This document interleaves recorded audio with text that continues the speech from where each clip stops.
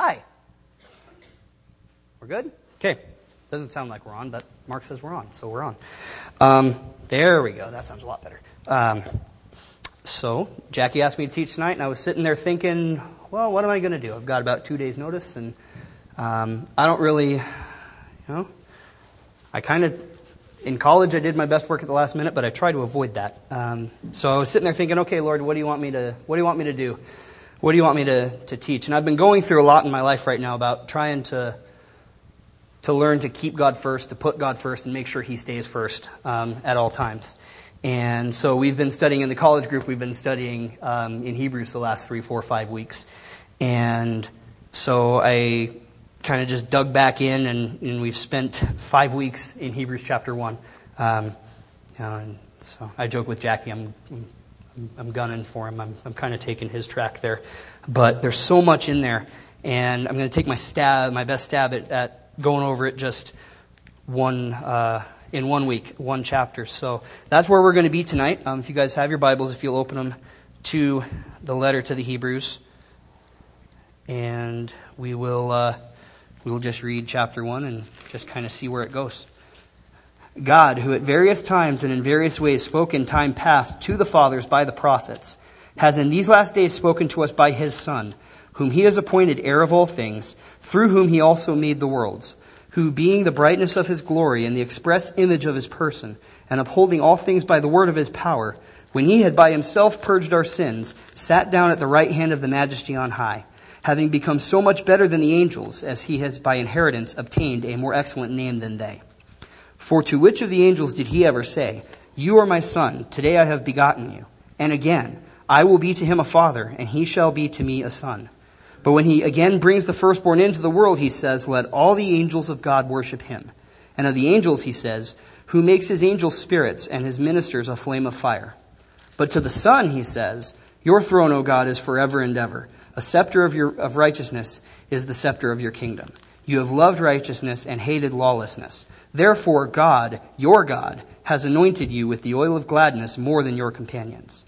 And you, Lord, in the beginning laid the foundation of the earth, and the heavens are the work of your hands. They will perish, but you remain. They will all grow old like a garment. Like a cloak you will fold them up, and they will be changed. But you are the same, and your years will not fail. But to which of the angels has He ever said, Sit at my right hand till I make your enemies your footstool? Are they not all ministering spirits sent forth to minister for those who will inherit salvation? Let's pray. Lord, I thank You for Your word. I thank You for the letter to the Hebrews and for the person who wrote it, whoever he or she might be. That You inspired them to write this letter, which shows just so much the once and for all sacrifice of Jesus, and that it was sufficient for all of us, Lord. I just pray as we dig into Your word tonight that You will speak to each of us in a new way and have us consider things that we might not have considered before, Lord. I pray that You till the soil of our hearts and that we would hear a clear word from You tonight. In Jesus' name, amen. So, at the time that this was being written, apparently, there was what's called pre-Gnosticism. Gnosticism basically said, everything temporal is evil and only spiritual is good. Everything, and that was kind of one of the big things that they had to fight against in the 2nd, 3rd, 4th century. So it hadn't taken its full root there, but you see some kinds of things through here that had some issues there. Also some weird things about trying to worship angels and all these other things. Doesn't sound a whole heck of a lot different than from some of the things that we deal with today, right? And so God had somebody, whoever it was, we don't know for sure. It could have been somebody writing down a sermon of Paul, or it could have been Barnabas or Apollos or Priscilla or Aquila or Luke, or take your pick. We don't know, but the point is that God saw fit and knew that we would need this kind of letter, timeless, basically. There were issues then, there were issues now, there are issues all kinds of in between about people that are having these kinds of just weird, out there, not true things about what we're supposed to be worshiping. Who is Jesus? Is he just one thing that we place here, or what do we do? And so God talks about it. In verse 1, he says, God, who at various times and in various ways spoke in time past to the fathers by the prophets. And I want to zero in on that phrase, in times past. The Greek word that the author uses there is palai, and it means former, properly designated in the past. Essentially, what it means is it's relegated to the past forever. God spoke in the past to the prophets, or to his people through the prophets, but he does not speak to his people like that anymore. It's done in the past, gone, old covenant, whatever you want to call it there. He does not speak through prophets to his people any longer. The final Old Testament prophet was John the Baptizer. He was the last one on the other side of the Old Covenant, on the other side of the cross. Jesus is the final revelation from God. So what's going on is people here are hearing, well, thus saith the Lord this. God has told me this, and they're trying to teach it as a form of doctrine or some new scriptural teaching that nobody knew about before then. And the gist of this is, if anybody does that, run the other way as fast as you can, because it clearly says God spoke in times past through the prophets to his people. He does not do it anymore. And the reason he does not do it anymore is in verse 2, because he has in these last days spoken to us by his Son. And I'm going to camp on the first part of that verse, because Jesus is the final revelation of God. God has spoken and said everything he has wanted to say to us through Jesus. And, people come through here and say that, that this means now that the canon is closed. I'm not convinced that that's what the author meant, because they were still writing scripture at that point. But we know now that it is. But Jesus was the final revelation. Everything we need to know about God, we know from seeing his Son. In the last days is talking about the doctrine of imminent return. It means Jesus can come at any time. The minute he ascended into heaven, the last days began. And almost 2,000 years later, we're still here, but we're still in the last days. And until he comes back, we're going to be in the last days. That's the way that the Jews, when they were writing this, worded that. They viewed present age was basically, this one age, and then now the kingdom age is, the next age. So we're in these last days until Jesus comes back, and then obviously we're with him in the kingdom age forever.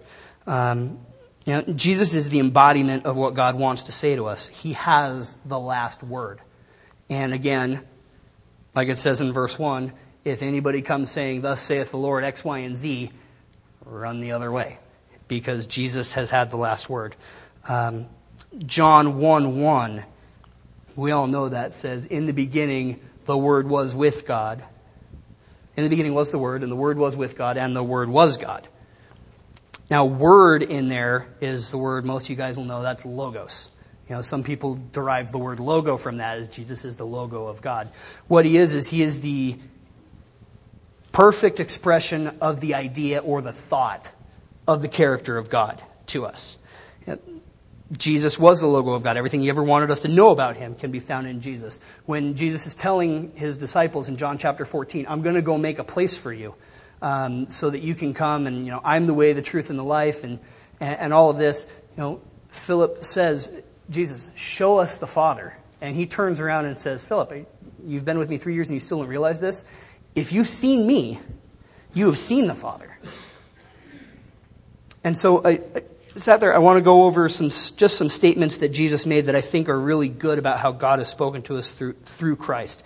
So, these are typically classed as the I am statements of the book of John. But it's really powerful and just talks about everything that Jesus said. In Exodus 3:14, when Moses is arguing with God and says, okay, you're convinced me to do all this. I'm going to go, I'm going to do all this. But suppose they ask who sent me. What should I tell them your name is? And God says, I am who I am. He said, thus shall you say to the children of Israel, I am has sent me to you. And so Jesus makes 7 key statements, but there are a few others that he basically says, ego eimi, I am this. Or before Abraham was, I am, or except that you believe that I am, you will die in your sins. So he's making that exclusive claim to God. The first one is in John chapter 6, verse 35, says, I am the bread of life. He who comes to me will never go hungry, and he who believes in me will never be thirsty. Now this is coming right off the back of Jesus feeding the 5,000 on the mountain with the 2 fish and the loaves of bread, and they had 12 baskets left over, one for each disciple who was like, God, how are you going to pull this off? And they were still, show us a sign that you're the Messiah. Show us a sign that you're the Messiah. And Jesus is just like, you guys are just here because you want my food. You don't want me. And so they start talking about the bread of life and manna and all this. And Jesus says this. He turns us around and says, I am the bread of life. Anybody who comes to me, you're never going to be hungry. You're never going to be thirsty. And so God is that provision for us. When he gave it to the Israelites in the desert, they had just what they needed for that day. And that sustained them until the next day. The exception, obviously, is Friday because they had to get one extra for the Sabbath. But the point is God sustains everybody, gives everything they need every day. Through Jesus, I am the bread of life. I am what you need every day. Your daily bread, as he asked for in the Lord's Prayer. The second one is in John chapter 8. He says, I am the light of the world. Whoever follows me will never walk in darkness, but will have the light of life. And Jesus is proclaiming this through the Festival of Lights. They would light up this huge light from the temple, basically, that everybody could see. It would draw all the attention from miles around because the temple's up on the mountain in Jerusalem. And people could see it from miles away during this celebration. And Jesus turns this around and basically says, I am that light. I am the light of the world. I shine everything. I bring illumination to everything. If you don't have me, you're in darkness. But if you have me, you will walk in the light, and you'll walk in the light of life. And I don't know about you guys, but I have seen that time and again when I'm running around doing my own thing, like, no, God, I'll come back later, you just hang tight right there. I'll be back in about 10 minutes. I'm going to go do this fun thing over here, and then I'll get back with you. I run over there, and I'm in complete darkness, just falling over, making a complete fool out of myself, not knowing what's going on, which way is up, or any of that kind of stuff. And then when I get back and realize, boy, God, that was really dumb that I ran over here and told you to sit back here and just wait for me. A, he's still there, which is awesome. Excuse me. And B, he illuminates my life. He shows the parts of our lives that are dark, that he wants to bring that light to, that he wants to shine so that we can walk in the complete light of life. In chapter 10 of John, he goes on and he says, I am the door. Whoever enters through me will be saved. He will come in and go out and find pasture. He's using this is his big good shepherd parable here. But he's talking about the way that the shepherd pens were set up, were that they were all hedged, kind of big, rocks, wood, whatever they had at the time, to build. And then there was a door, and that's where the shepherd would sleep to try to keep the wolves out, because it was the one spot that wasn't secure. He says, anybody who tries to come in any other way is a robber, but he who comes through me can come in and out and go and find good pasture. This is an allusion to the kingdom of heaven. Anybody who goes through Jesus, he's the only way to get in and go in and find that good pasture. Acts 4:12 says, there is no other name under heaven given among men by which we must be saved. It is Jesus. He is the way in. He is the way out. And God is just saying, he goes on to say in verse 11, I am the good shepherd. The good shepherd lays his life down for his sheep. The shepherds were hired men responsible for the safety and the well-being of the flock. And God uses the shepherd analogy a lot of times in Scripture because sheep, you argue if they're really smart or really stupid, but either be that as it may, they need a lot of help. They need the shepherd to guide them so they don't run into the water, so they don't fall in a hole, or any of these other kinds of things. And so Jesus is our good shepherd. He leads us, he guides us, like Psalm 23 says, but he also lays down his life to protect the sheep, just like David did when he fought the lion. And excuse me, that's kind of, the bear. There you go. Thank you. I was looking. What's the other animal? I've been watching videos with the kids, and they only show the lion, so I always forget the other one.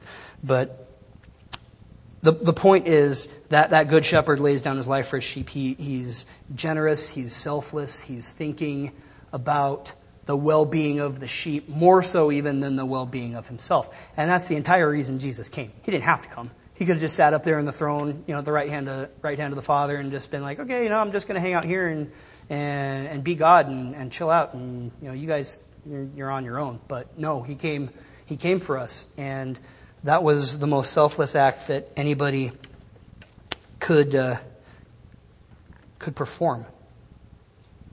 Because, we're all sheep. We couldn't save ourselves. We couldn't do it. We can't get out of our own way half the time, all of the time. He goes on to say in chapter 11, 25 and 26, I am the resurrection and the life. He who believes in me will live, and even though he dies, and whoever lives and believes in me will never die. Now, this is kind of an interesting passage because Lazarus has just died. And Jesus stayed behind and then came on the fourth day, which is when decay set in. And Martha's like, if you'd have been here, my brother wouldn't have died, but I know God will give you whatever you ask of him. So she's imploring him, please give me my brother back. And this is how Jesus answers. He says, I am the resurrection and the life. He says, if he believes in me, though he may die, he'll live. And in the end, he'll never die. And they go through, and he says, your brother will rise again. And she says, I know he will rise again at the last day. So they're talking about the whole resurrection thing here. Jesus raises Lazarus to demonstrate his power raised him from the dead to demonstrate his power, but he also confirmed her belief in that resurrection. And Jesus is the firstborn of that resurrection of the dead. So he demonstrates this is what God wants for us. He wants this kind of ultimate life for us over here when we get to heaven and we've all got our resurrected bodies, and it's going to be just so amazingly awesome. I can't even really try to describe how stoked I am for getting there one day. But that's the life that he wants us to have. John 10:10 says, I've come that they've had life. And that's the kind of life that he wants to give us. John 14:6, as I mentioned before, I am the way, the truth, and the life. No one comes to the Father except through me. Jesus is telling the disciples, hey, I'm going away, but don't worry. I'll come back, and I'm going to come back and get you, and I'm going to take you there myself. And they ask to know the way which he goes, and that's his answer. It's another overt expression of exclusivity. Jesus is just saying, hey, guess what? I look at all this stuff I've taught you, all these things. I'm going to go make a place for you. I'm going to bring you. I'm going to receive you to myself. But you have to trust me. You can't trust yourselves. You can't trust anything else. I am that way. And so all this time he's expressing the heart of God toward his people as good and loving and generous and merciful and just. And he's keeping one eye on the big picture out here. The last I am statement says, I am the vine, you are the branches. If a man remains in me and I in him, he will bear much fruit. Apart from me, you can do nothing. And this is a command, that's John 15:5. And it says, Jesus is commanding him to abide, to follow, to rest. God sustains all of us if we're on that branch. You guys see the fruit or the flowers in bloom on the plants and the trees out here. And as long as they're still attached to that plant and that plant is still going strong, everything's good.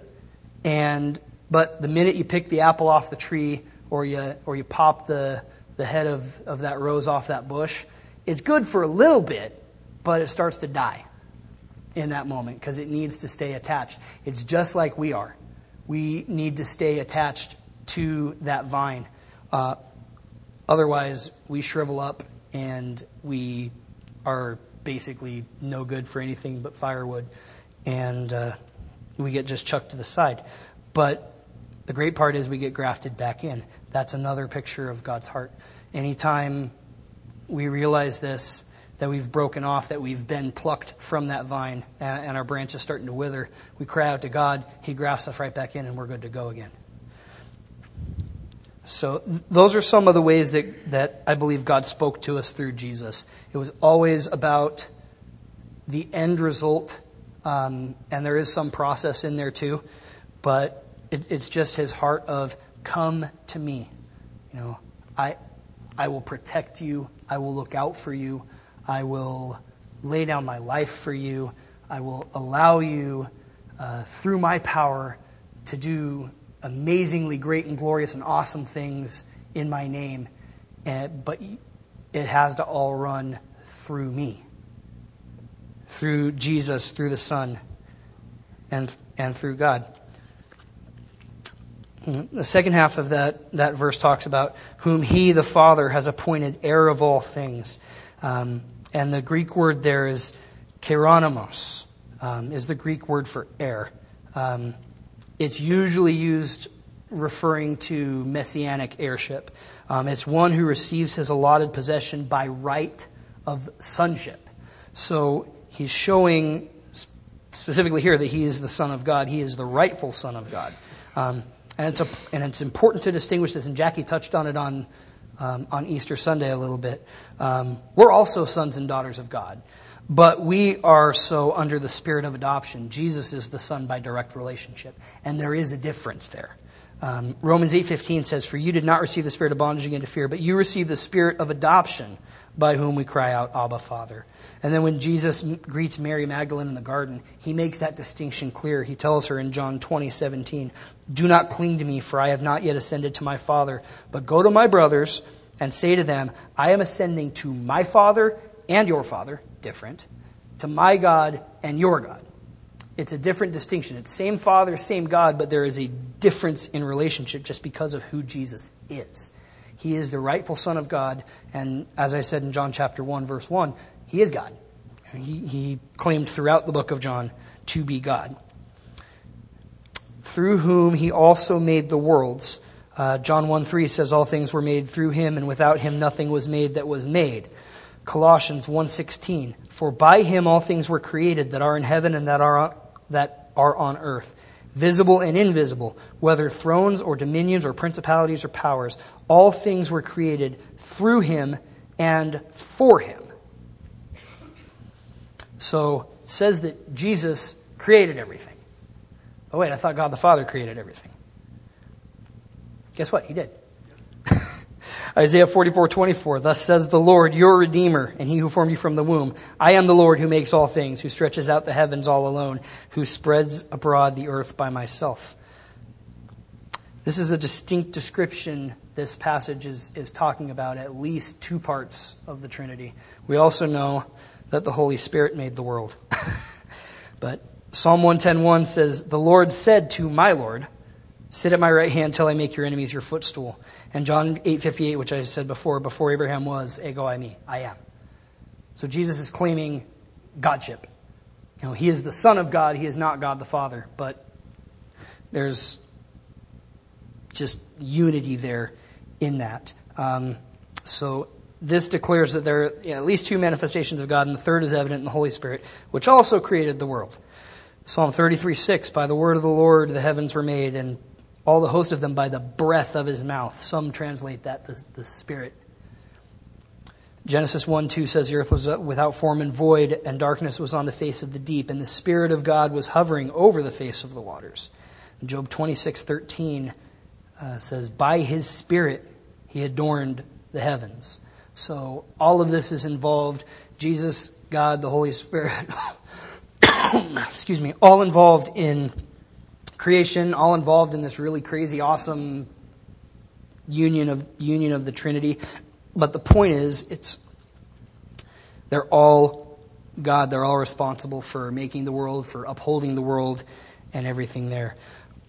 Verse 3 says, "Who being the brightness of his glory and the express image of his person, and upholding all things by the word of his power, when he had himself purged our sins, sat down at the right hand of the majesty on high." So the express image of his person, again, goes back to John 1:1. He's the expression of the thought or idea of the character of God. Colossians 1:15 says, "He is the image of the invisible God, the firstborn over all creation."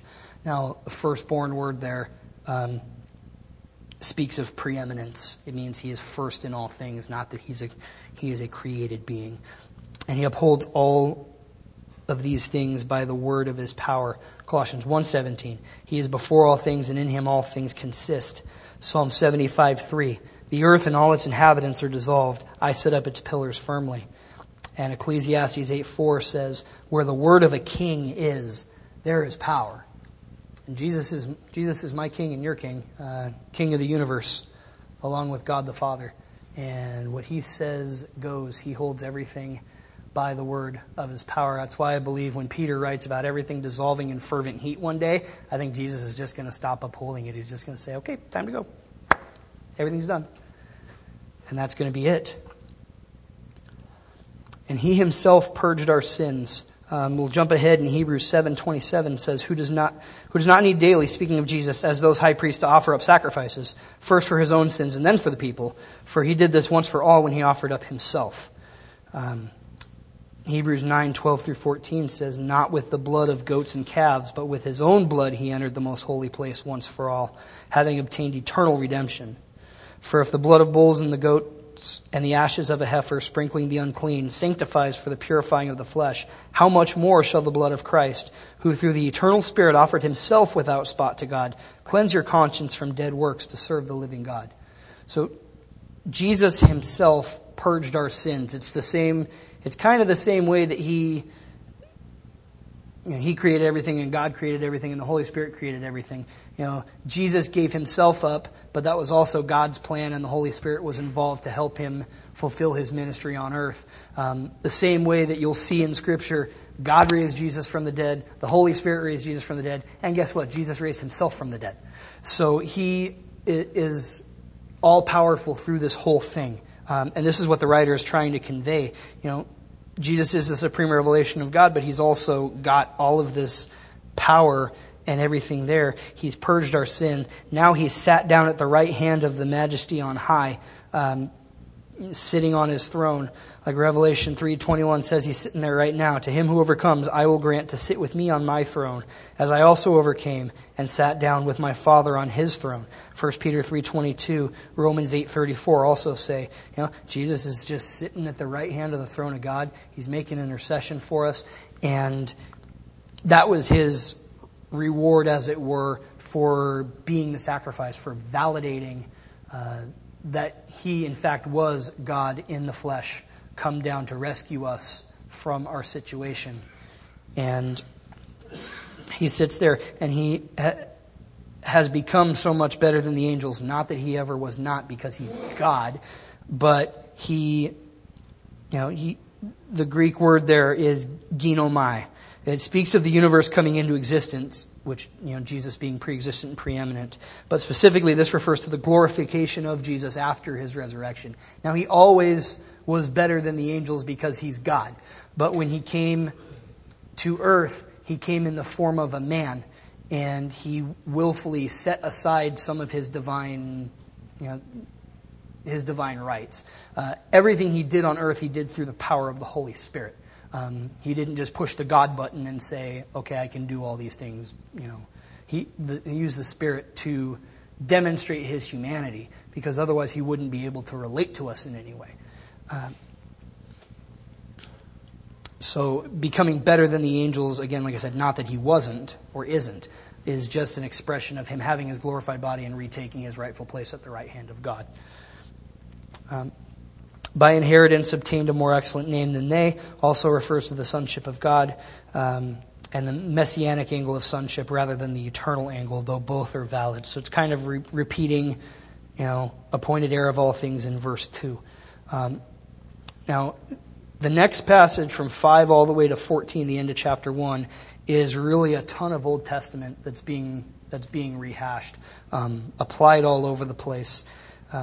Things that were written, were looking forward, and were written kind of like you read them and kind of like, that's kind of weird.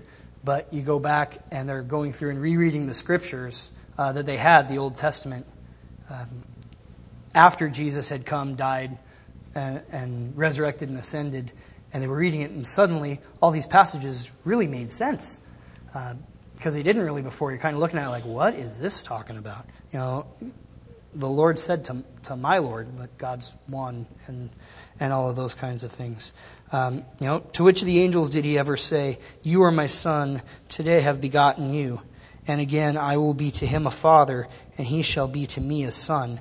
God said that to his son. He didn't say that to any angels. So if we're worshiping Jesus, there's no point to be worshiping any of these angels. And I would go so far to say, as the second half of that, which is quoting out of 2 Samuel, I believe David knew that. So I'm going to read this real quick for you. This is 2 Samuel chapter 7, verses 8 to 24. This is David's talking about, I would really like to build a temple for the Lord. And God says no. But this is what he promises to David, speaking to the prophet Nathan. He says, "Now therefore, thus shall you say to my servant David, Thus says the Lord of hosts, I took you from the sheepfold, from following the sheep, to be ruler over my people, over Israel. And I have been with you wherever you have gone, and have cut off all of your enemies from before you, and have made you a great name like the name of the great men who are on the earth. Moreover, I will appoint a place for my people Israel, and will plant them, that they may dwell in a place of their own and move no more. Nor shall the sons of wickedness oppress them any more, as previously, since the time that I commanded judges to be over my people Israel, and have caused you to rest from all your enemies. Also the Lord tells you that he will make you a house. When your days are fulfilled and you rest with your fathers, I will set up your seed after you, who will come from your body, and I will establish his kingdom. He shall build a house for my name, and I will establish the throne of his kingdom forever. I will be his father, and he shall be my son. If he commits iniquity, I will chasten him with the rod of men and with the blows of the sons of men. But my mercy shall not depart from him, as I took it from Saul, whom I removed from before you. And your house and your kingdom shall be established forever before you. Your throne shall be established forever." According to all these words and according to all this vision, so Nathan spoke to David. Then King David went in and sat before the Lord, and he said, "Who am I, O God? And what is my house that you have brought me this far? And yet this was a small thing in your sight, O Lord God, and you have spoken of your servant's house for a great while to come. Is this the manner of man, O Lord God? Now what more can David say to you? For you, Lord God, know your servant. For your word's sake, and according to your own heart, you have done all these great things to make your servant know them. You, according to all that we have heard with our ears." Sorry, I skipped a line there. "Therefore you are great, O Lord God, for there is none like you, nor is there any God beside you, according to all that we have heard with our ears. And who is like your people, like Israel, the one nation on the earth whom God went to redeem for himself as a people, to make for himself a name, and to do for yourself great and awesome deeds for your land, before your people whom you redeemed for yourself from Egypt, the nations and their gods. For you have made your people Israel your very own people forever, and you, Lord, have become their God." There's one part in there where he talks about if he commits iniquity. And I believe that's speaking about Jesus taking on our sin and becoming sin for us. Because obviously he did not commit sin, but in fact became sin for us. But I believe that David's reaction there indicates that he knew what God meant by what God said. And that's the only way that I can explain the reaction that he has, because otherwise David was a very worshipful and skilled songwriter and musician and all of these things. And he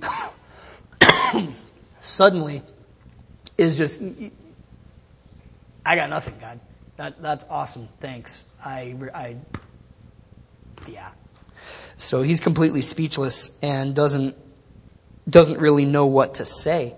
He's an articulate man, being more or less lost for words, but that shows that he understands as well as we can in our futile thinking the enormity of what God was promising to him, that the Messiah was going to come through his descendants, and that kingdom was going to be set up forever. So these are the things that God is saying to Jesus. And again, when he brings that firstborn into the world, like verse 6 says, when he brings the firstborn into the world, he says, "Let all the angels of God worship him." And firstborn is a sign of preeminence. It's not necessarily the first biological kid. Obviously, Jesus is pre-existent. He's not created. So firstborn, when it's assigned to him, refers to that preeminence. But it's also talking about, there are other people in the Bible that it talks about. Jacob was the secondborn, but he is referred to in Exodus chapter 4, verse 22 as the firstborn. Judah is the fourth of Jacob's 12 sons, but he is the preeminent one through whom Messiah will come. Isaac was the secondborn. Ishmael was first, but Isaac was the one that God chose to continue his people's line through. David in Psalm 89:27. Ephraim in Jeremiah 31:9. Ephraim was Joseph's second son, but he was referred to as firstborn and preeminent in Jeremiah. So the Bible's covered in the Old Testament especially with this concept of preeminence or preference, as it were. Not necessarily being, hey, I was the first one, so that's the only definition of firstborn ever. No, God continually just chose who he chose, whether it was the firstborn or the fourthborn or the 11th born or whatever to go through there. There's a reference the reference that the writer is quoting there. You'll see some of your Bibles will have it indented in there and italicized. Let all the angels of God worship him. That's from Deuteronomy chapter 32, verse 43. Now, we'll read it and we'll see, and it says, "Rejoice, O Gentiles, with his people, for he will avenge the blood of his servants and render vengeance to his adversaries. He will provide atonement for his land and his people." I tripped on that a little bit because I'm sitting there thinking, wait, where is the "let all the angels of God worship him"? That doesn't match up. But what happened was it's something that was just lost in translation as we go through. Some of the expressions and the idioms take on different meanings or different words in English coming from there.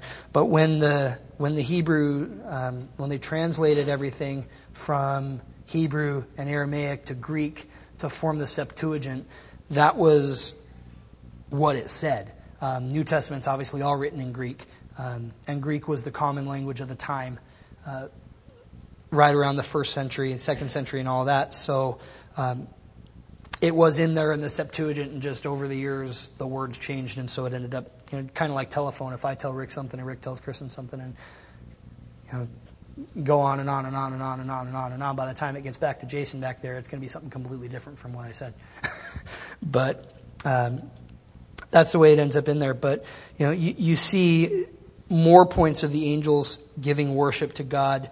In Luke chapter 2, when Jesus is born, the whole host of heaven breaks out singing glory to God in the highest. They're worshiping the fact that Jesus is born and ascribing value to that. That's all the word worship means, is just ascribing worth or value to a person or an object above other things. And the thing with comparing Jesus to angels here, this is a big point, because you'll hear some folks nowadays will say, "Oh, Jesus was an angel. This, and this." And you say, wait, no. And here's one of the key points, because Jesus freely received worship. Jackie talked about on Sunday when the demoniac from the Gadarenes, when he saw Jesus afar off, he comes running over and worships him. I mean, it's the demons within him, but still, Jesus is being worshipped. And he doesn't tell him, "Hey, don't do that." When Jesus heals the blind man and he wants to worship him, or when he walked on the sea and then got in the boat and everybody falls down and worships him, he doesn't say, "Hey, don't do that. Don't do that." He's allowing them to express their worship of him freely, and is not telling them not to do that. But when you get to Revelation chapter 19, verse 10, and John is writing through all this and says, I fell at his feet," talking about an angel, "to worship him. But he says to me, 'See that you don't do that. I am your fellow servant and of your brethren who have the testimony of Jesus.'" Worship God. "For the testimony of Jesus is the spirit of prophecy." And again in chapter 22, verse 8 and 9, "Now I, John, saw and heard these things. And when I heard and saw, I fell down to worship before the feet of the angel who showed me these things. And then he said to me, 'See that you do not do that. I am your fellow servant and of your brethren the prophets and of those who keep the words of this book.'"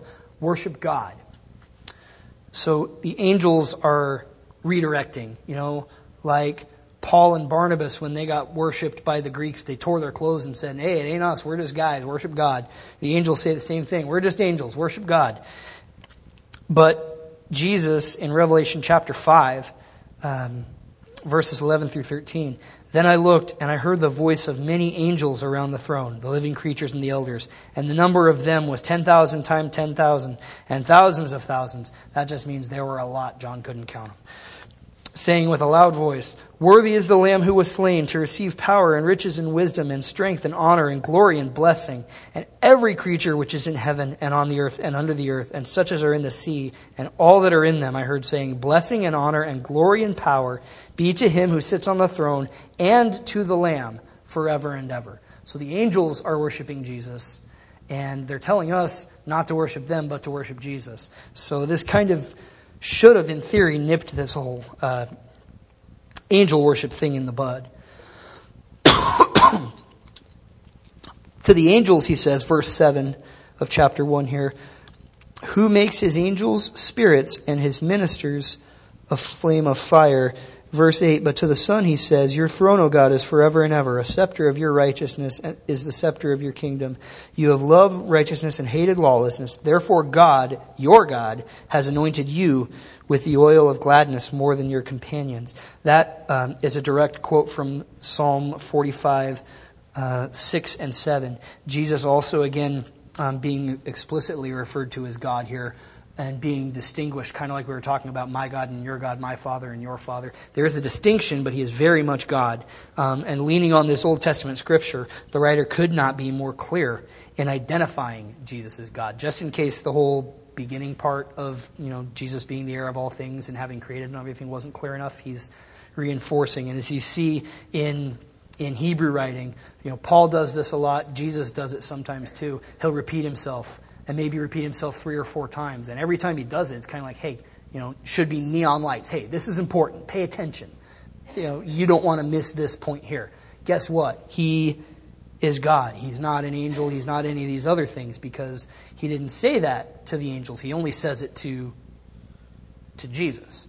So drawing a big distinction there. Verses 10 through 12 kind of do the same thing. It's talking about, you, Lord, in the beginning laid the foundation of the earth, and the heavens are the work of your hand. They will perish, but you remain, and they will all grow old like a garment. Like a cloak you will fold them up, and they will be changed. But you are the same, and your years will not fail.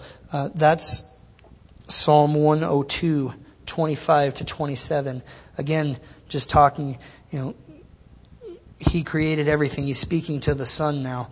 From God to Jesus, that you made everything, and everything is the work of your hand, but everything, all that's going to pass away. We know everything is going to pass away, but the word of the Lord is going to remain forever.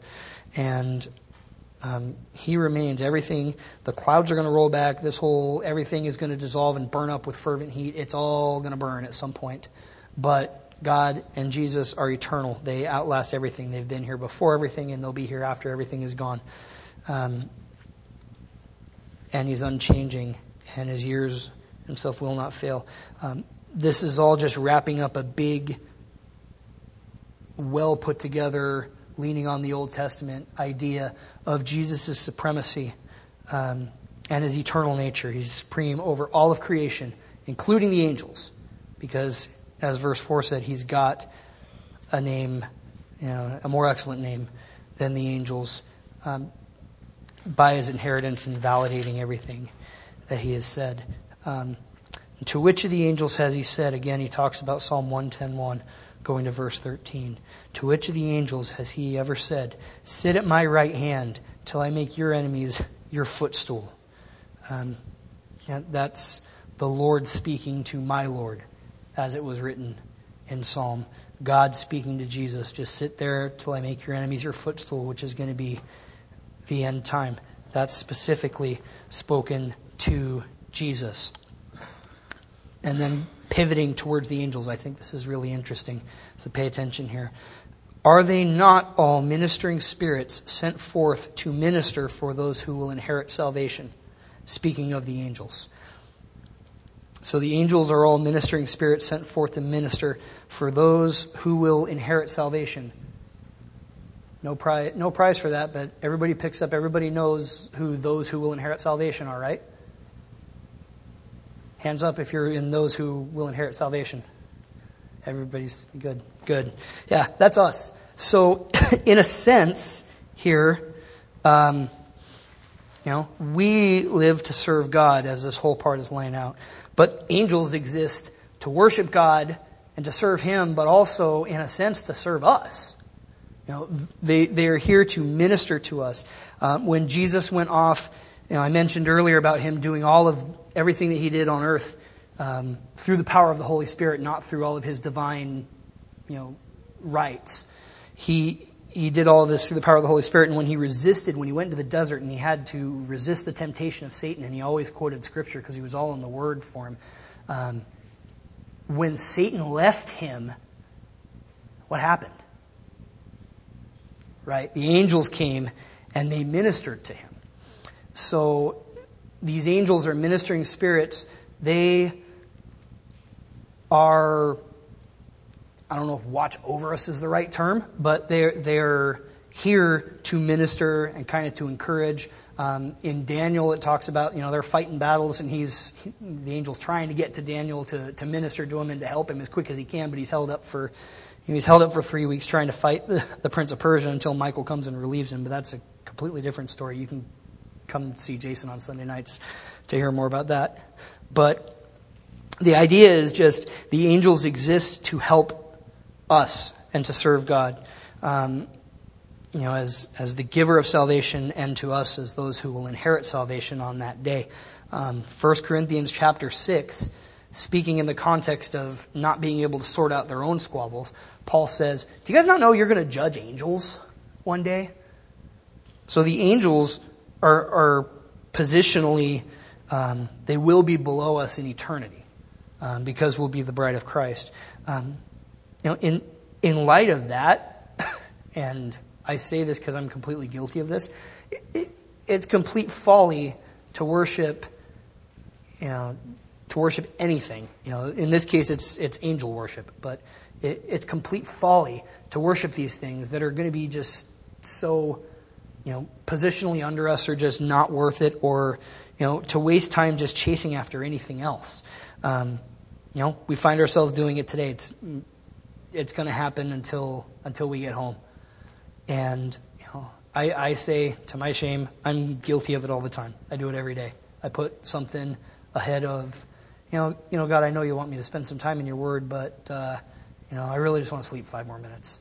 Or, I want to get up and watch the soccer game. Or, you name it, put it in here. You guys all have your things too.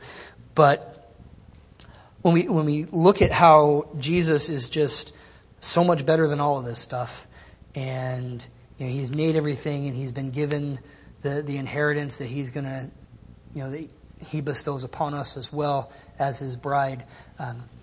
It's really just kind of foolish to chase after all this stuff. Ecclesiastes goes through and basically says, all this was chasing the wind, all this was vanity. I tried to do this, I tried to do that. I sought this, I sought riches, I sought pleasure, I sought wisdom, I sought knowledge, I sought all these other kinds of things. And it mentions the word vanity over a dozen times in 12 chapters, chasing all of these things. But that's where we find ourselves a lot. When we've really got just, the supreme person, relationship, everything all rolled into one in Jesus Christ, just sitting right in front of us. The embodiment of the character of God. He's saying, I love you. I want to have a relationship with you. I came, I died for you. I want to protect you. I want to look after you. I want to do all these things. I want to draw you unto myself. But we spend so much time just tearing off after other stuff that he's just sitting there. But at the end of the day, when we go away and say, that's cool, Jesus, you hang right there, and we go over here, and we just end up looking really dumb because it's really dumb. I might get a 15-minute, I might get 15 minutes of joy out of watching that soccer game instead of reading the Word of God. But at the end of it, what did I accomplish? It's stupid. 2 hours and it's over, and then it's kind of like, well, now what? I want the last 2 hours of my life back and do something productive. Or sleeping for 15 more minutes instead of reading the Word of God. It's like, do I really worship myself that much that I need to give, self those extra 15 minutes just because maybe I'm a little tired, or I went to bed late because I was doing something else that was not reading the Word of God. I was, playing a computer game or watching TV or just up late or whatever. But here's the great part: is Jesus is just still waiting there for us.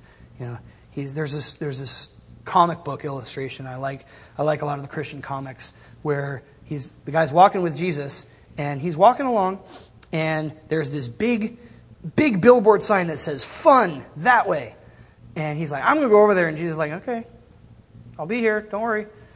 So he walks over, and the guy, the few panels later, he's going over there having all of his fun and all this stuff, and he's like, "Man, this really isn't all that fun." And then he kind of trudges back, expecting Jesus not to be there, but Jesus is just like, "Oh, that was a good pause. Let's keep going." He's just sitting there waiting for him like nothing had happened, and just keeps walking on down the road. And that's the great thing about our God, is that when we screw all this stuff up, He still loves us, and He's still got time for us, and He's still patient. I test His patience every day, every hour sometimes. But the challenge is what Jesus quoted to Satan in the last of his temptations, when Satan says, "I'll give you all this stuff, the world, everything you can see before it." And Jesus doesn't dispute him, because Satan had the title deed at that point. Still does in a sense. But if you'll bow down and worship me, and Jesus says, "Get behind me, Satan." He says, "For it is written, you shall worship the Lord your God, and Him only shall you serve." And so that's kind of the challenge that I want to wrap up for you guys with tonight, is Jesus is supreme. The writer of Hebrews could not be any more clear about that. He's supreme in everything. He created the world. He, by Himself, purged our sins, opened a way for us to have a relationship with Him and with God. And He's just so much above any created thing or any other stuff. But for some reason, we keep seeing our eyes on the shiny over here or over there and get distracted. But and I draw the circle, and then the circle can go out. I'm talking especially to myself here, but let's chew on that this week and say, okay, God, if You're really supreme, if I really believe that I believe that is really real, how is my life going to change? How am I going to put You on that pedestal, not aside all this other stuff, but up there on Your own, because you don't deserve to share that with anybody. There's nothing else that's worthy of sharing that space with You. So I guess, just my encouragement is to chew on that, and just to realize that God spoke to us through Jesus. That was the way He chose to do it, because Jesus is supreme in all things. And by giving us that ultimate person, He said everything He needs to say, and we just need to continue just to look at Him and draw close to Him and hear His voice and listen to Him and spend time with Him and all those other things, and just leave the other stuff behind where it belongs, really, in back of you instead of in front of you. Because then we're going to get to experience all of the things that He wants to say to us, and all of the things that He wants to show us in those I am statements. That abundant life that we can get tastes of here on earth, or going in and out and finding pasture, and all these other things are all going to they're just going to come along with it, as long as we can keep Him center, keep Him supreme and preeminent in all things. Amen? Amen? All right, let's pray.